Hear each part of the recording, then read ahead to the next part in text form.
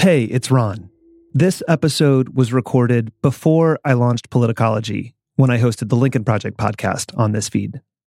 If you have questions, comments, or advice, you can reach us at podcast@politicology.com or find us online at politicology.com. Enjoy.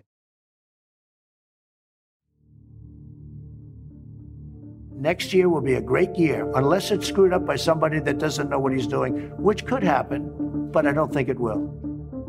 Hello from the Lincoln Project. I'm Ron Steslow, and welcome back to our weekly Roundup, where we bring in a rotating panel of experts to discuss the truth you need to know behind the most important stories of the week and how they're shaping the political landscape of this election. We have an incredible panel today with three of my fellow co-founders of the Lincoln Project, independent political strategist and our captain on this voyage, Reed Galen. Good morning, Reed, and thank you for being on again. Hey, Ron. Communications strategist and former chair of the New Hampshire Republican Party, Jennifer Horn. It's great to have you back, Jennifer. Good morning, everybody. And Republican strategist, former political director of the California Republican Party, and current senior advisor to the California Latino Economic Institute, Mike Madrid, who's been up since 4 o'clock this morning. Mike, how you doing? Something like that. Doing great, guys. Looking forward to the discussion. On today's episode, we're going to talk about Trump's wide-ranging interview with Axios' Jonathan Swan that aired Monday, and the threat of historic levels of eviction during the current economic crisis. So let's dive right into this Axios interview, which we've all watched now, and some of us may have popped popcorn for. Axios on HBO aired an interview with Trump on Monday night that should serve as a stark warning to Americans considering casting their vote for Trump. The interview was such a disaster that Fox News radio host Guy Benson characterized it as terrible and said the president was woefully unprepared to answer entirely predictable and often repeated critiques of the country's coronavirus response in a townhall.com column. The topics of their interview ranged from coronavirus response, the Russian bounties scandal, and voting by mail. So we're going to play a couple of these clips so that you can hear exactly how this went down. Under the It's giving them a false sense of right security. now, I think it's under control. I'll tell you what. How? 1,000 Americans are dying a day. They are dying. That's true. And it is what it is. But that doesn't mean we aren't doing everything we can. It's under control as much as you can control it. So, Jennifer, how much of this is just callousness? And what does it mean that the president seems to not care about Americans dying? And I would note that Jonathan repeatedly had to correct him that we are talking about the death count here. Right. So the question is the president of the United States an idiot or is he just a jerk? You know, that's what it comes down to. And I would suggest that he is both. Guy Benson referring to him as being woefully unprepared would suggest that there are some times when this president tries to educate himself and make reasoned and well-informed decisions. And we know that that's simply not the case. In this particular case, it has been shocking to me, and I imagine shocking to every single American, the degree to which this president has displayed his lack of concern for the health and well-being of the American people. To your point, Ron, we're literally talking about life and death. People who are dying, who are losing their lives, families who are losing their parents, or children who are losing their parents, grandparents, sons and daughters. And we're not just talking about the elderly anymore. Even, as completely callous as it is to suggest, as some have suggested, that it's just, in quotes, just the elderly. The degree to which this is growing and expanding across our country right now was so unnecessary. And under any other president of any party, if this was happening, the answer would be, my heart breaks for these families. We're doing everything we can to control the spread. We're working with the best epidemiologists. We're doing everything the CDC, is suggesting we do. This president is incapable of that. And I just think it's really important for people to understand that it's not that he's so busy solving the problems of the world that he just didn't have his act together for this interview. This is Donald Trump. He is not intellectually capable of processing complex information, and he does not have a piece of his heart anywhere that genuinely has care and compassion for other people. The extreme loss of life to this disease was completely avoidable. And there really is only one person who is directly responsible for the pain and the heartache and the loss that Americans are feeling. And it's Donald Trump. So we know, Reed, this is clearly not under control.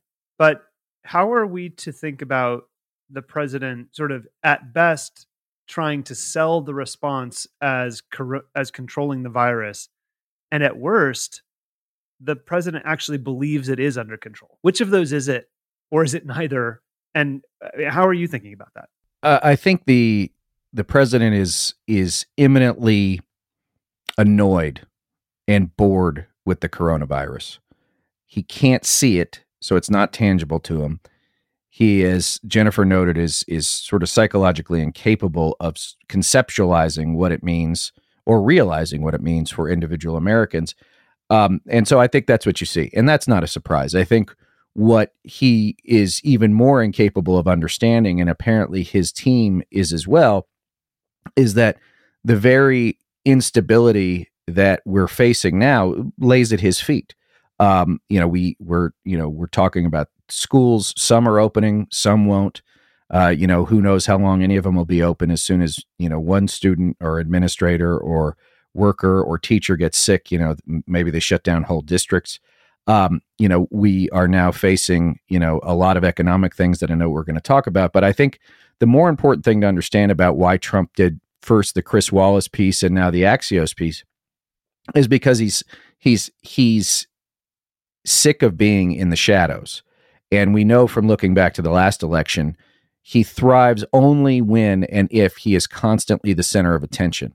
And so he is, I believe, doing everything he can to force himself back into the middle of the conversation, because frankly, that's the only way he's going to have any chance of winning, even as slim as that might be. And so you see that for him, he doesn't think he's capable of doing anything wrong or conducting a bad interview. He probably thinks Jonathan Swan doesn't know what the hell he's talking about. And I think that Swan should win whatever the reporter version of the Oscar is, should win it for that, because I mean, it's one thing to ask hard questions of the president, right? It's another thing to bring such a deliciously perfect Australian sensibility of like befuddlement, exasperation, confusion. I mean, his interview his expressions will launch 1,000 memes, right? And rightfully so. And so I think it was just one more illustration. I think it was important too to note that both Axios and HBO decided to pull it from behind their paywall and make it free to view. So I think you can go either to the Axios website or the HBO website and watch all 38 minutes of it.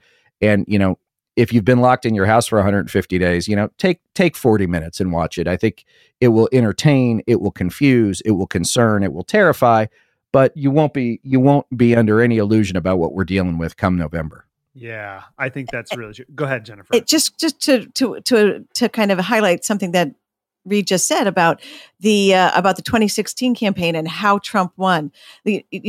People should be conscious of what he does and how he does it, because that clip that you just played, how many times did the president say the word control? He does this all the time. It doesn't matter that the statement he was making was completely false and without basis and without any sort of support. He repeats that word over and over again. That's the word he wants his voters to hear. Control, control, control. Everything's under control. It's under, it is a specific strategic approach that people take to communications across all sorts of spectrums of life. And he does it very effectively, and voters have to be aware of what he's doing to them. To that point, Jennifer, something we haven't mentioned yet is that at the very beginning of that interview, Jonathan noted for the president that he is sort of known for his approach, that this sort of positive thinking, right? Positive thinking is going to fix everything, and there are some places where sort of positive thinking and some ideologies where that sort of becomes a cult. and you can tell that he is almost trying to wish it away, and and at this point, it sort of shows how delusional and how completely out of touch with reality that positive thinking is to Americans who are suffering. And Mike, I want to go next to you because, and actually, why don't we play this clip first, because there are a couple of points I want you to touch on. But this is where he starts getting into testing. There are those that say you can test too much. You do know that. Who says that? Oh, just read the manuals, read the books. Manuals? Read the What books. manuals? Read the books. What books? Mike, we've seen Trump repeat the claim that we're testing too much. And so I want you to talk about, first of all, how much does limiting testing pose a threat to Americans, but also dig into the numbers a bit about how Americans are responding to the coronavirus response. And are they even buying the idea that it's under control? One of the really fascinating things about this interview, I think Donald Trump is a lot of things, but I think for the first time, what I saw was somebody who really genuinely believes that world that he lives in. It's a pernicious and peculiar form of denial, but it's also a way that he has convinced himself of seeing things in a certain way that allows him to speak with the confidence that he does and perhaps give this sense of control that Jennifer was talking about to the voters and the people that he is trying to convince. So when he talks about, and I'm not even sure that he doesn't understand the death rate situation that Jonathan was pointing out, he just chooses to see it the way that he wants to see it, and then acts astonished that others don't understand it that way. And he does this on a wide range of topics. It's not just this. It is also with testing. I'll talk about that in just a second. He does it with absentee ballots and mail and fraud. He takes things where there might kind of sort of be a smidgen of potential truth and actually makes them a reality and chooses to see the world in that way and argues it's that way. And then again is astonished when the facts are pointed out and I think a more scientific way of understanding things is articulated to him. So look, the reason when we look back at the past 4 years, there's no question that what happened was we started to see the fever break amongst Republican voters when the reality of this disease that he cannot control and could not control started to hit home in a very real, impactful way, whether it was by knowing somebody who got sick, by watching these deaths either on the local news or in local community neighborhoods, that reality that he could not wish away, the impactfulness of death and illness and pandemic has flummoxed this president because this is not abstract. It's not like talking about growth or blaming the Chinese or suggesting that his tariffs actually worked. We know quantifiably that this stuff is nonsense, but it allows his voters that desperately want to believe that he's got the solutions, the ability to believe it. You can't explain away death. And that was the most important and impactful part of this interview was when Jonathan said, we are talking about death. We're not talking about even infections. We're talking about death. Like that's certain. That's real. And that I think is, I know quantifiably, if you look at public opinion and if you look at the decay in support amongst Republican voters, this pandemic, the reality of it, the fear of it, the certainty of it, the fact that people are in their homes and have been for the better part of months with no sign of letting up, local news showing hospital capacities, physicians, scientists, experts saying we're heading in the wrong direction. The fever began to break when he could not explain away the obvious, the apparent, and what was evident on its face. As I listened to Mike talk about the president's response to death, that is the greatest. That is what we all live to avoid, right? And like we want to protect our elderly parents, we want to protect our children, and it just reminds us all that when we talk about this president's narcissism, it's not like anti-Trumpers saying, "Oh, he's so selfish." Narcissism is a real disorder that makes a person dangerous and incapable of any significant leadership. And when you look at this guy's presidency, he is incapable of understanding anything that is not directly related to him. So when people protest putting immigrant children in cages and taking them away from their families, the president, he has no feeling for that. He can't. He's incapable of it. When we're talking about people losing their families members to this pandemic, he's incapable of it. And that's what makes him dangerous. It's not just a personality flaw or like he's got a different personality. He is dangerous. And God forbid someone close to this president loses their life or, becomes significantly ill to this to this disease. And I even as I hear myself say that out loud, he professed a great love and friendship for Herman Cain, who just passed away from this. And the president still came into this interview completely ignorant of the facts around the disease that just took the life of his friend. So his narcissism is not just a personality flaw. It is dangerous to our country. Yeah. It's incapacitating. It is incapacitating. Yes. Okay. Let's go to the one of the other questions that Swan asked, which was about bounties. Let's roll that clip.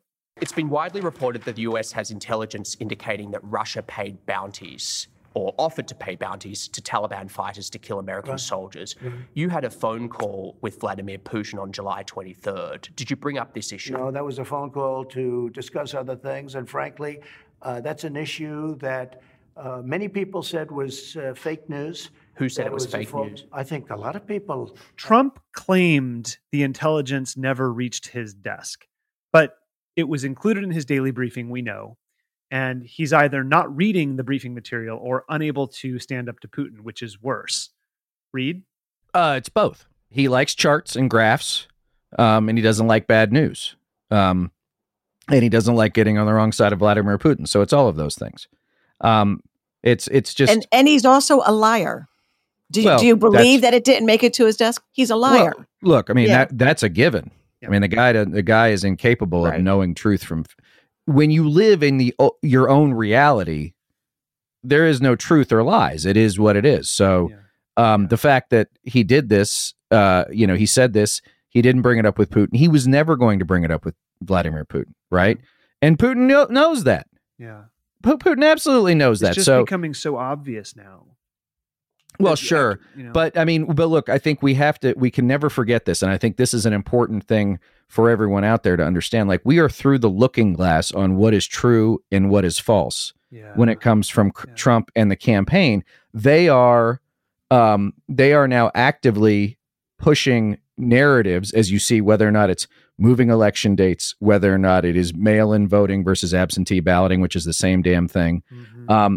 This is what they do. Now, Donald Trump is probably not capable of bringing this stuff to fruition on his own, but that doesn't mean he doesn't have a lot of sneaky guys and underhanded people working for him who can utilize him as a vessel, right, to do these things. And this is just one more thing, which is we've seen since 2016 a concerted effort by Republicans and conservatives to defend Russia, right? The long-standing, opponent of the United States.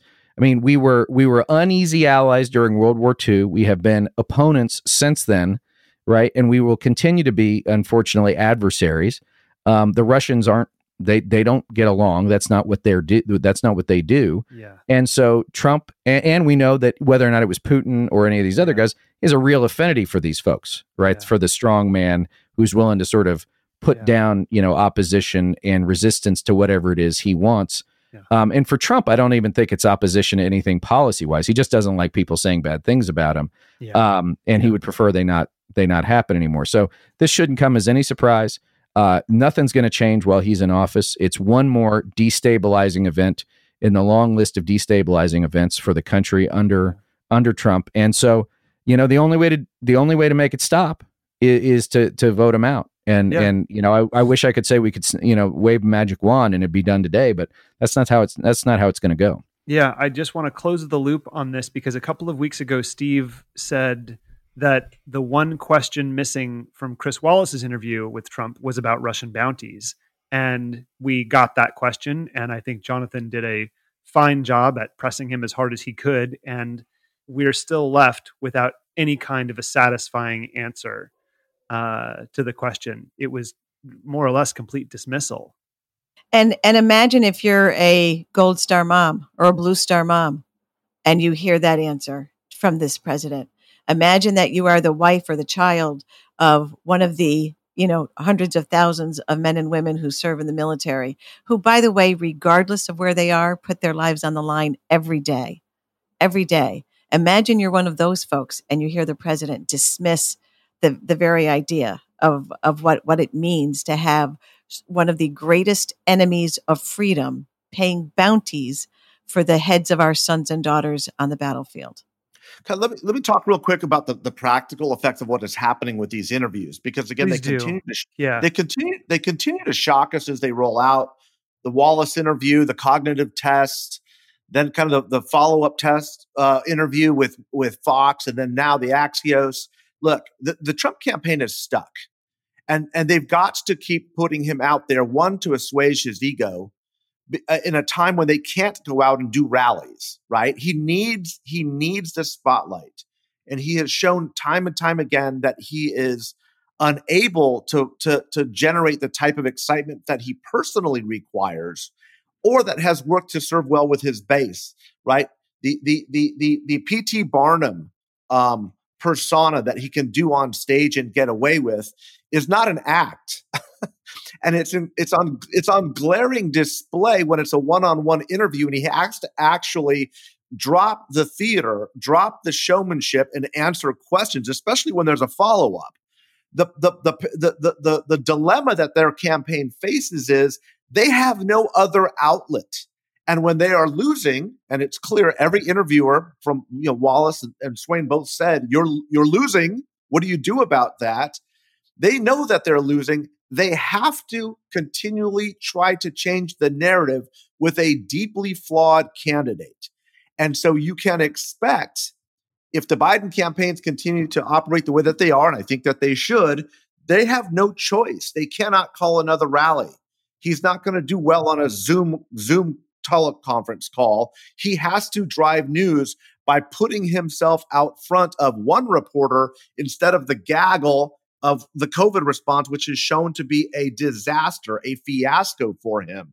So we are going to see this behavior iterated over and over and over again, and it is having the cascading effect of chipping away at his base, because they are seeing this guy is incompetent. He has mismanaged this. There's very little concern. And the reality that is in his head, even with charts and graphs and memos, is not the reality that they are seeing in the world every day. That, again, is not a good recipe for turning their ship around in the next couple of months.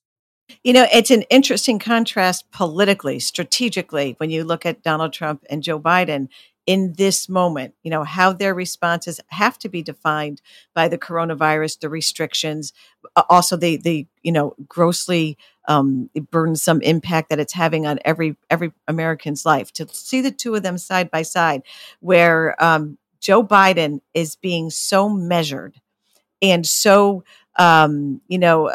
it's strategic. It is strategic, but I think it's also heartfelt and compassionate in his approach to the way he is campaigning.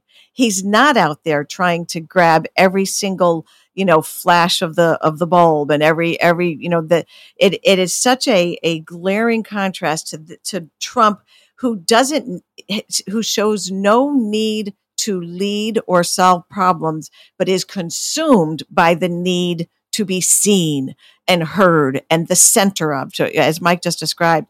And then I think this, when you compare it to the way Joe Biden is approaching this pandemic, the way Joe Biden is approaching how he's communicating with the American people during this whole election cycle, I think it's quite extraordinary, frankly. And even as a Republican, who clearly, I'm going to vote for Joe Biden no matter what. I think it's very much going to influence the way, those Republicans who have left the president and are considering whether or not they're able to vote for Joe Biden.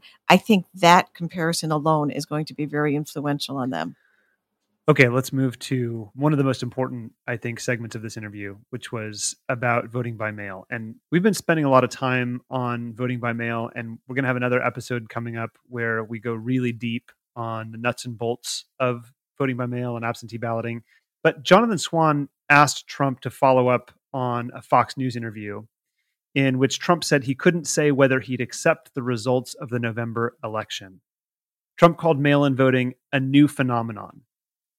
And we're going to roll this clip. There is no way you can go through a mail-in vote without massive cheating. Now, Reed, we could do hours and hours on this. I think first, why don't you explain what we are potentially looking at after November 3rd and the delay in having a conclusive result, the potential delay in having a conclusive result that we are used to on November 4th. And also, what does it mean for the American people that our sitting president is already signaling that he may not accept the results of the election? Well, let me take the second one first. Sure. Trump did this in 2016 against Hillary.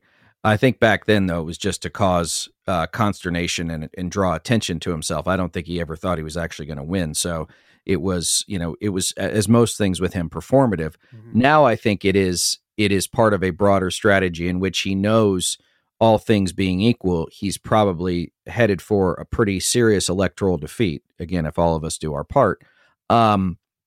So now I think you're looking at a broader strategy that they are all employing, in which, they're sowing confusion, they're sowing doubt, they're sowing instability. And I think that's, one, just as an aside, I think that's the one thing too, is Donald Trump is the source of the instability we see now from the White House all the way down into every city and town in the United States because of how he acts and his total failure on Corona, the economy, social unrest, whatever. So when you look around and you see the news and you see people in the streets and you see long lines at food banks and at hospitals, remember, but for Donald Trump, we'd probably be in a hell of a lot better place with kids going back to school and football being played this fall. Mm-hmm. But let me get back to the voting piece. Yeah. And so, look, voting by mail is one of those things that, look, I live in Utah. We do nothing but vote by mail. And in fact, what happens on November 3rd, we've already seen a little preview here in the Beehive State, which is a few weeks ago, we had our primary election here. And for the Republican primary for governor, it took about a week to determine that Lieutenant Governor Spencer Cox was going to defeat former governor and ambassador John Huntsman for the Republican nomination, which in a state like Utah basically means that Spencer Cox will be the next governor. Now we're in Utah, so, we're not exactly what you'd call a bunch of wild and crazy guys. But for a person like Donald Trump and the minions like Chad Wolf and Bill Barr, I think what we're doing at the Lincoln Project is currently devising strategies to ensure that, A, we understand how all voters can participate, whether or not that's in person, if you're comfortable with that, if it's early voting, in which you may go to a polling place that's probably less crowded, or certainly voting by mail, which, again, absentee balloting and voting by mail, it's the same ballot. You do it the same way. And, all I would say, too, is that, given what we've seen with the post office here in the last few days, if you get that absentee ballot, fill it out, sign it, always sign it if it's a requirement in your state, and send it back as soon as you can, so that if it is a 2-week delay, it still shows up, at the registrar's office or whoever your elections official is. And so we have to be sure that, that the absentee ballot process is secure. We should be sure that the election day process is secure. And there was a headline today out of Wisconsin that said the governor up there will be using National Guard troops to serve as poll workers for next week's primary. I don't know if that's a good thing or a bad thing. It's certainly got to be darn near unprecedented. Obviously, a lot of poll workers tend to be older folks who are probably rightfully so uncomfortable about serving in that role. But I think we've got 80, when this airs, there'll be 87 days left. And, we will be spending an inordinate amount of time. And I know Mike and Jennifer are all over this for us already, ensuring that every voter knows how they can and safely participate. And as Schmidt said, I think a few weeks ago, the only person who can prevent you from voting is you. And so we will do all we can to ensure that we continue to, communicate to folks what's at stake for this. And if we don't make this a clear blowout against Trump in November, then it's going to be a long November, a long December, and a long January. And the last thing any of us wants is more instability and more unknowing, because every day that this guy's in office is another day that someone's going to die. Several more people are going to get sick. Dozens more people are going to lose their jobs. And certainly, as we're going to talk about in a few minutes, people are going to start losing their homes. Yeah. Mike, I want to give you an opportunity while we're on this topic of mail-in voting to just talk about the high-level trends that you're seeing and how crucial they are going to be to the strategy to defeat Donald Trump, and where. The nature of voting has changed over the course of the past 10, 15 years. And some states in the country are far more advanced in recognizing those social trends than others. And it's important as background to step back and understand this for those listening, because this is going to play a very big part of the narrative going forward, and especially in the month of November. And I say month for a specific reason. The first is, even though we are within 80 or 90 or so days of the election, voting will begin in earnest in about 35 to 40 days. Okay, there is no more the idea that there is a November 3rd election, or rather a first Tuesday after the first Monday election, and everybody goes to a victory party, and the polls close at 8, and we know who the victor is by 10 or 10:30, and everybody pops a bottle of champagne and goes home and sleeps in on November 4th. Those days are over. Okay, that's not the way elections work anymore. Unfortunately, that's kind of the way the media narrative looks at it. And I'm not being critical of the media. That's just everyone's looking for an answer on how this works. Voting begins, and increasingly for a large number of Americans, begins within a 30-day window prior to the election day. And as a result, as Reed just pointed out, counting and processing those votes that come in by mail, it takes time. And we're going to have to start taking on a cultural value of making sure that our elections are accurate more so than timely. And so to count votes in California, it takes literally a month and a half to get the results of our elections, because there are millions and millions and millions of ballots that come in by mail. And you've got to process them differently than day of votes. And you've got to make darn sure that they have the integrity and that they're counted correctly. And as more and more states start accommodating this, it's going to take longer to actually get and certify the elections.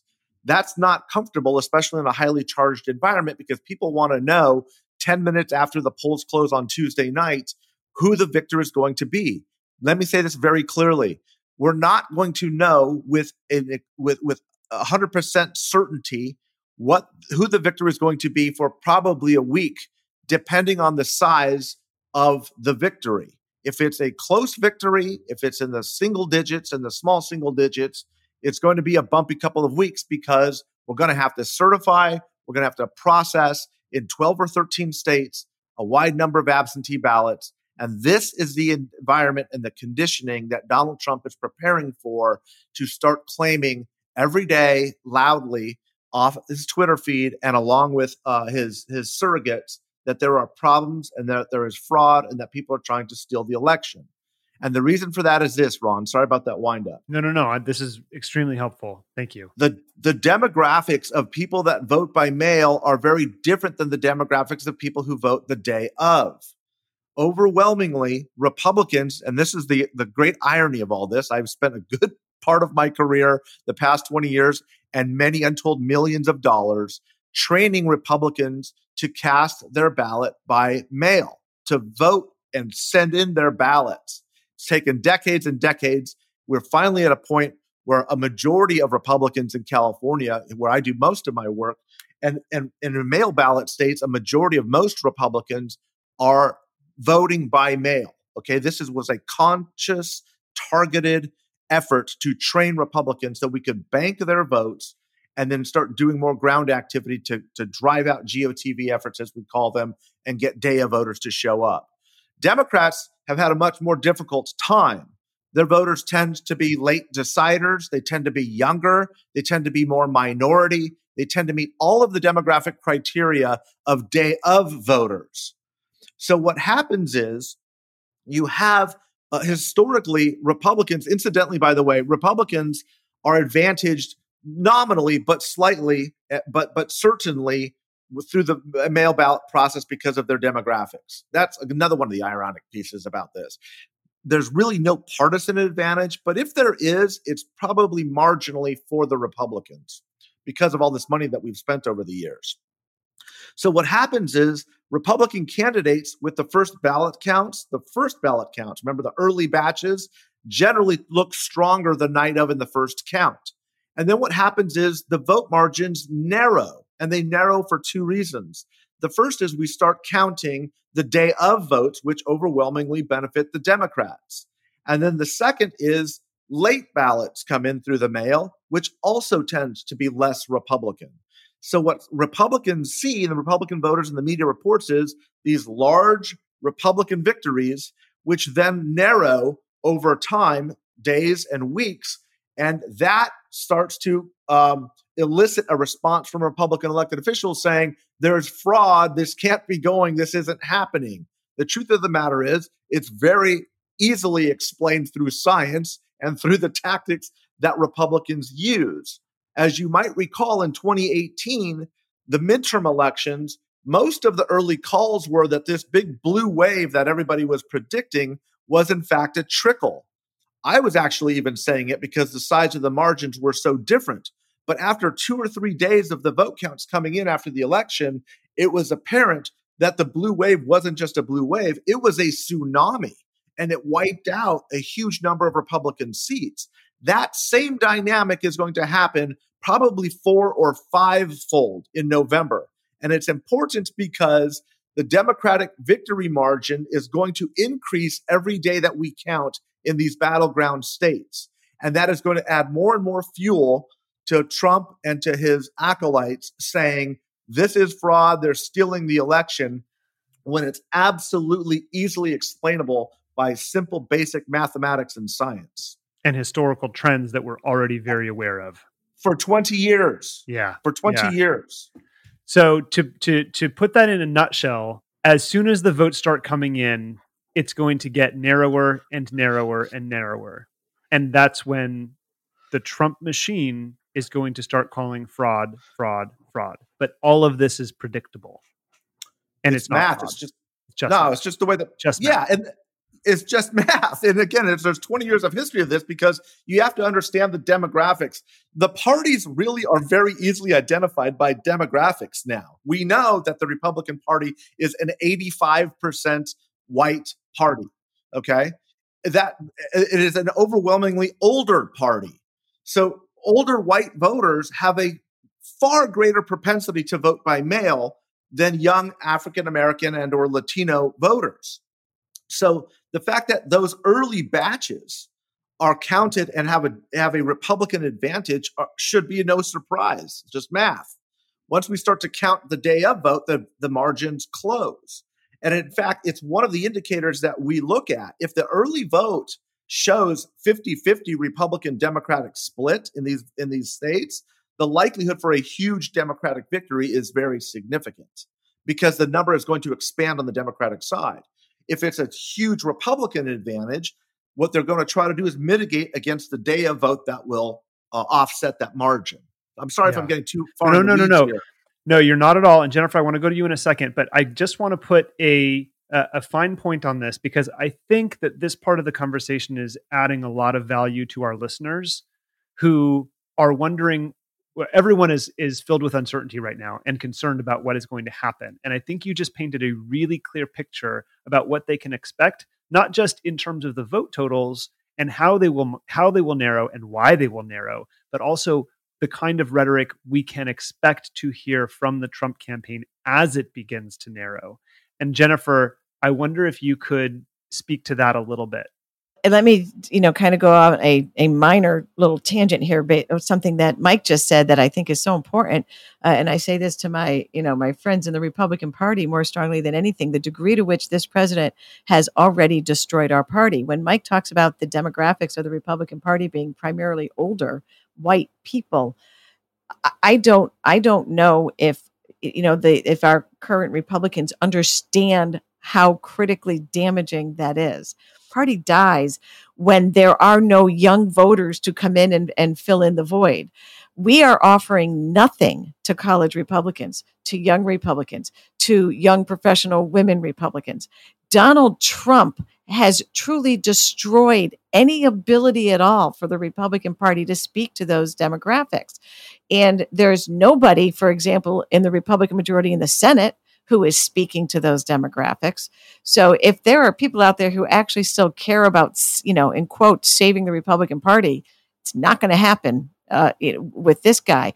But more importantly, to something that Reed and Mike have both alluded to, I write this little column for the New Hampshire Union Leader on Wednesdays. And yesterday, this is what I wrote about.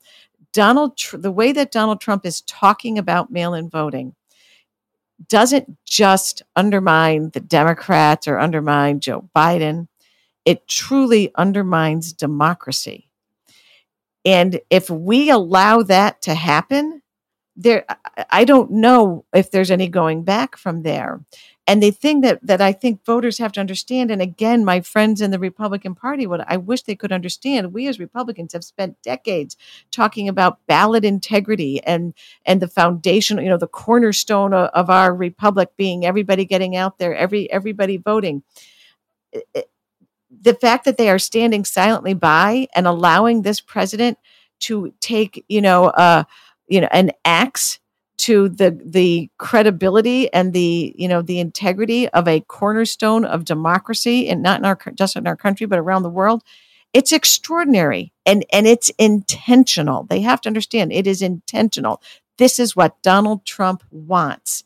Yeah. So, I'm so I'm so caught up on it, Ron, that I forgot what your specific question was. No, it was it was just really putting a fine point on what voters get, because it's about uncertainty and the anxiety that everybody's feeling going into November. And Mike just painted a really clear picture of what we can expect in terms of the numbers, and also what we can expect in terms of the rhetoric that will be coming from Trump and the campaign, and how damaging that is. And I think you're starting to speak to that. And that's exactly right. Yeah. That's how damaging it is. And there's kind of two pieces to what people, as you talk about them kind of preparing for this. One, be aware.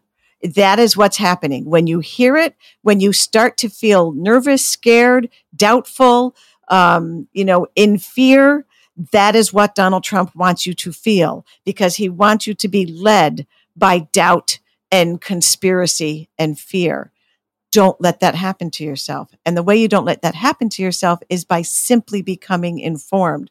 The Lincoln Project is going to do as much as we can to make sure that people understand how they can legally and safely vote wherever they are. And there are a number of other organizations out there that are going to do the same thing. So when you start feeling that fear and that doubt, and you're starting to question whether or not the conspiracies might be real, turn it off and get on Google and find the real information. Find out how we have to take responsibility for ourselves, for our vote, and for our country. If we allow this president to lead us in fear and in division from each other, then the underpinnings of democracy will be destroyed. Okay, let's switch gears to something that isn't completely unrelated, but is going to affect all of this. Across the United States, there are about 23 million people who are at risk of being evicted, according to the Aspen Institute. And when the coronavirus outbreak shuttered the economy in late March, many states placed a moratorium on evictions, but nearly 30 states have allowed those to expire since May. Now, nationally, over 25% of adults said they were unable to make last month's rent or mortgage payment, or had little to no confidence they could pay next month's rent, according to the Census Bureau Household Pulse Survey. So, Reed, after the $600 a week enhanced unemployment benefits lapsed at the end of July, Democratic leaders in Congress and senior White House negotiators, Chief of Staff Mark Meadows and Treasury Secretary Steve Mnuchin, haven't been able to reach a deal. So how is this protracted negotiation, if you can call it that, impacting Americans in their everyday lives? In the coming weeks, it'll start to impact them in that they won't have a place to live or find a way to pay for food. So I think it's going to be a real issue for millions of Americans. I think also, it gives you a sense of, I think, what the Republican Party has really become in Washington, D.C., which is you have now Mnuchin and Meadows and a lot of Republican senators who have nothing to run on when they go home, desperately searching for some, way back to a conservative belief set for their voters, for their base voters. And so now they're talking about fiscal responsibility and, going back to the tropes of don't pay people to do nothing. And so what it shows me is, one, is that they have no conception of what it's like to be a real American, dealing with real issues. And two, it goes to show you that they will sacrifice the well-being of citizens and their constituents for a very thin reed, policy-wise, to be able to take home. Because, if after you've stuck yourself to, Trump for 3.5 years, not a lot to go on, right, as far as what you brought home. And so, this is where bad governance and a political party without belief or direction gets you, which is when the time comes to make a decision about what's best for your constituents, for the American people, you take a very narrow political view of it, which is, I either have to do this for my immediate electoral concerns, or as, we get past the Donald Trump era, I have to scurry back to, some pre-Trump place on the American political spectrum and say, well, look, I was really always a fiscal conservative, when these guys have been, drunken frat guys with their dad's black card for however many years. And, it's all bullshit now. And of course, the problem is that their bullshit is going to cost real people, in real ways, food, housing, life, school, whatever the case might be. And so one more reason why, as we see this coming down to the final stretch, that these Republicans who have stuck by Trump, they're not conservatives anymore, and they're not Republicans anymore. They're Trumpists. They have sacrificed every last piece of what used to be the Republican belief system, at the altar of him. And they don't deserve, the title of senator or congressperson or whatever it is. And that's what we see. This is, as we talked about earlier, political decisions have consequences.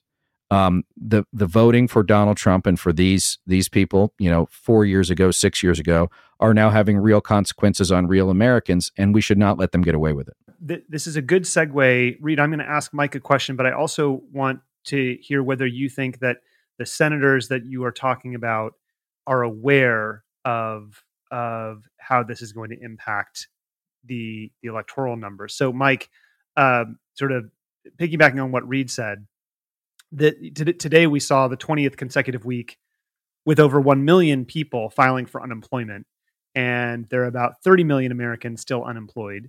And this economic crisis has an electoral consequence, and also, going back to the likely eviction numbers, and even people who aren't about to be evicted but are going to move proactively so that they don't get evicted. What are you looking at in the numbers as we talked about absentee balloting, early voting?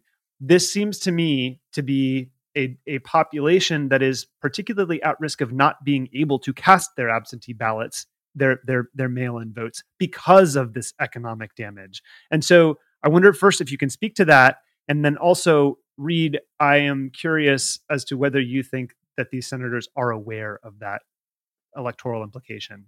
That's a really great question. And there is a historical roadmap to what has happened in the past.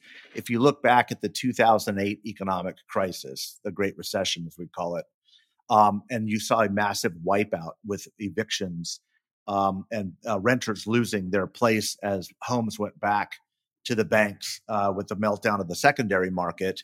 one thing that we saw was this extraordinary loss of registered voters. And the reason is there's a very direct correlation between home ownership and having an address, frankly, just even as a renter, a solid address, and voting. It's actually one of the most important data points for propensity, as we call it, which is the likelihood to vote. When you move by force or by choice with shortly before an election, the likelihood of your re-registering at that new address is diminished considerably. Okay. And when we're talking about millions of people having to leave, again, by force or by choice, and this is already beginning, by the way, the chances of people re-registering is actually quite low. Okay. Especially with particularly hard-hit communities. And that was what, again, we saw in 2008. Latino voter registration and Black voter registration efforts saw 10 years of their work wiped out in the midst of the meltdown of the housing crisis. What we're talking about is a scale of something 2 to 3 times that, okay? Because this is not just a foreclosure process, which in many states takes 3, 4, 5, 6 months. This is just straight up evictions. There's no moratorium. It can be just completely wiped out. And even if a fraction of those people, fraction of these numbers, don't re-register at the house or location where they are now living, the chances of that impacting the election are quite significant. In fact, I would say that they're far more likely than they are not likely. And again, a lot of this is going to be dependent on whether a moratorium is reinstituted, whether there is some sort of cash sustenance for people to stay in their homes. If nothing is done, the natural policy outcome is going to be people are going to be displaced en masse. The practical political effect of that is there's going to be a depression in the estimated voter model by at least a couple of percent. I don't see that there's any way around that. Reed, given that these lawmakers are currently debating and Republicans are stonewalling the extension of the enhanced unemployment benefits that might prevent this kind of displacement en masse, do you think that they're aware of the electoral implications? I wouldn't give them that much credit. Okay. I think they live in a pretty cloistered world. You know, as my dad used to say, these people would all wear togas if they thought they could get away with it. So, I don't think so. I mean, maybe somewhere someone does. I doubt that any of them are sneaky enough to connive to do this to prevent, underrepresented communities from casting their ballots. I think it's probably a much simpler sort of apathy that's at work, which is, for them, it doesn't appear to work out politically in their calculus. Therefore, let them eat beans from the food bank. It's just, there's a total disconnection. And I think it's the same kind of disconnection and inability to understand their constituents that got us where we are today, right? We should be clear that this is all of a type, right? Washington's disconnectedness over, several years got us to a place where people like, the system is rigged against me. Hillary Clinton's probably more of the same. We'll take a shot at this guy, Donald Trump. Well, Trump is now the establishment, whether or not he wants to believe it. And the Republicans are now the establishment, whether or not they want to believe it. So all of their rhetoric about, fighting the system and everything else, they are the system. And what they're telling the American people by these actions is the system doesn't care about you. And the system's willing to let you be out on the street, not know where your kids are going to go to school, how you're going to go to school, and where your next meal is going to come from, or what you're going to do when you lose your job. Yeah. And don't forget, Ron, that because of the coronavirus and the restrictions that we're living with and the extraordinary high levels of unemployment and the inability of people who normally would generously help their community, they're not able to anymore. When we start looking at evictions and people don't have a roof over their head and they cannot put a meal on the table for their children, the agency and the community organizations that are normally there to provide a safety net are not going to have the resources to take care of the number of people that we're talking about. It is just another layer of how tragic this is and how, to Reed's point, completely disconnected to what the reality, are the senators and the president is to what the reality is for people. When you get evicted, when you don't have the money to pay your rent and you are evicted, you have nowhere to go. It's not like you turn around and go rent something cheaper. You don't have the money, So it is extraordinary to me the degree to which the Senate lacks compassion and understanding of how the American people are genuinely suffering right now. Hiding behind a veneer of fiscal conservatism, which is only used when it's convenient. Right. Suddenly, let's be clear. This president and the Republicans in Congress have spent like crazy people since Donald Trump took the White House. And now suddenly when people are getting kicked out of their homes and they can't feed their kids, now they want to talk to us about saving money? No way. Okay, let's go to the stories that you all are watching this week as we prepare. Jennifer, what are you looking at? Well, I'm going to tell you, there are a lot of stories out there that we're watching. I'm going to take a different approach to this question this week, though, because what I was just talking to one of the members of our leadership team that we're building on the political side earlier today, and we were talking about kind of what I just alluded to, the degree to which the American people are genuinely experience burden and heartache right now, whether it's clinical depression or just a general sense of fear and unease and confusion. Those that have loved ones who have been sick or lost their lives, those who don't, for so many people, I think it's reached a point where it feels so overwhelming. They literally don't know what to do with themselves. So I'm going to focus today, because it's a commitment I just made to myself after this conversation. I'm going to find a time every day to go out there and find one good news story. And there are a ton of them out there. And I think that in this moment, when we all need to be educated on what's happening, we need to know when and how and where to vote. We need to be clear about, who this president is. But I think we also just need to take a minute and remind ourselves that the world is mostly full of really good people. There are sisters in Pensacola, Florida, who have made it their mission to make sure every student in their community who goes back to school has a mask. I think that's awesome. What a great effort that they've taken on. There's an 8-year-old boy in South Carolina who's going out there mowing lawns for first responders in his community who don't have the time or don't have someone else in their family who can do it. There's a 9-year-old boy in Florida whose father dove into the sound and didn't come back up. And this 9-year-old dove in after him and got his father, who had broken his neck, out of the water. And these are all stories from the last 24 hours. There are really great people doing extraordinarily generous, kind, and loving things out in the world. And in these days of Donald Trump, we have to remind ourselves of that. Mike, what are you looking at this week? I'm looking at a story that just broke while we were taping. It appears that the New York Attorney General has filed a lawsuit with the intention of dissolving the National Rifle Association, primarily for self-dealing and corruption charges. Wow. Yeah, this is going to be a big one.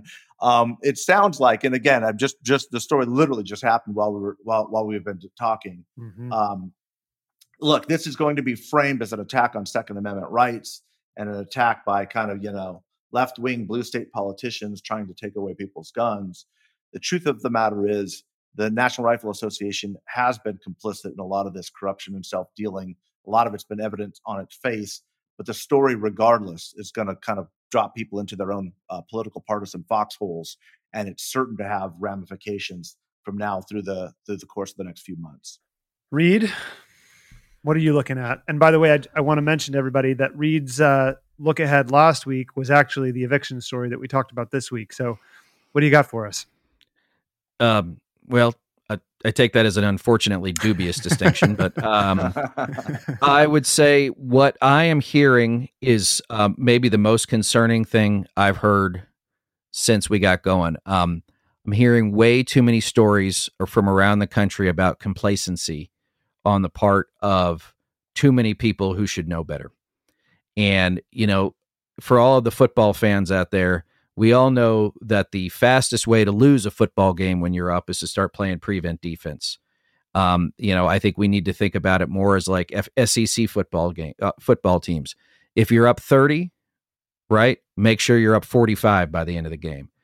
This is not the time to be conservative, small c conservative, in campaign strategies. This is the time to say, where are the places we know that we can win, we can at least make competitive, and continue to push Donald Trump's numbers back down, or continue to keep them down, I should say, right? He's at like 36% nationally. It's got to stay that low. And I think we need to start seeing some more upward lift under Biden's numbers. I think we need to see him, ideally by Labor Day above 50 in a lot of these states. And so I think he can get there. But if we're all going to sit back and say, oh, we've got this one, Trump's a disaster, it'll all work itself out. That's not how these things work anymore. Maybe it's never how they worked. But I'll tell you this is that, for all those folks who think that Trump is done and this is one, we got a long way to go. And as we all say here at the Lincoln Project, this mission isn't over on November 3rd. It's not over until Joe Biden takes the oath of office. And the harder we work now, the more certain that'll be then. This episode was recorded when I hosted the Lincoln Project podcast on this feed. If you have any questions or advice, you can reach us at podcast@politicology.com. And please know that even if we don't respond, we read every email we get, and we love hearing from you. If you enjoy the show, it would help us if you could rate and review us wherever you get your podcasts. I'm Ron Steslow. I'll see you in the next episode.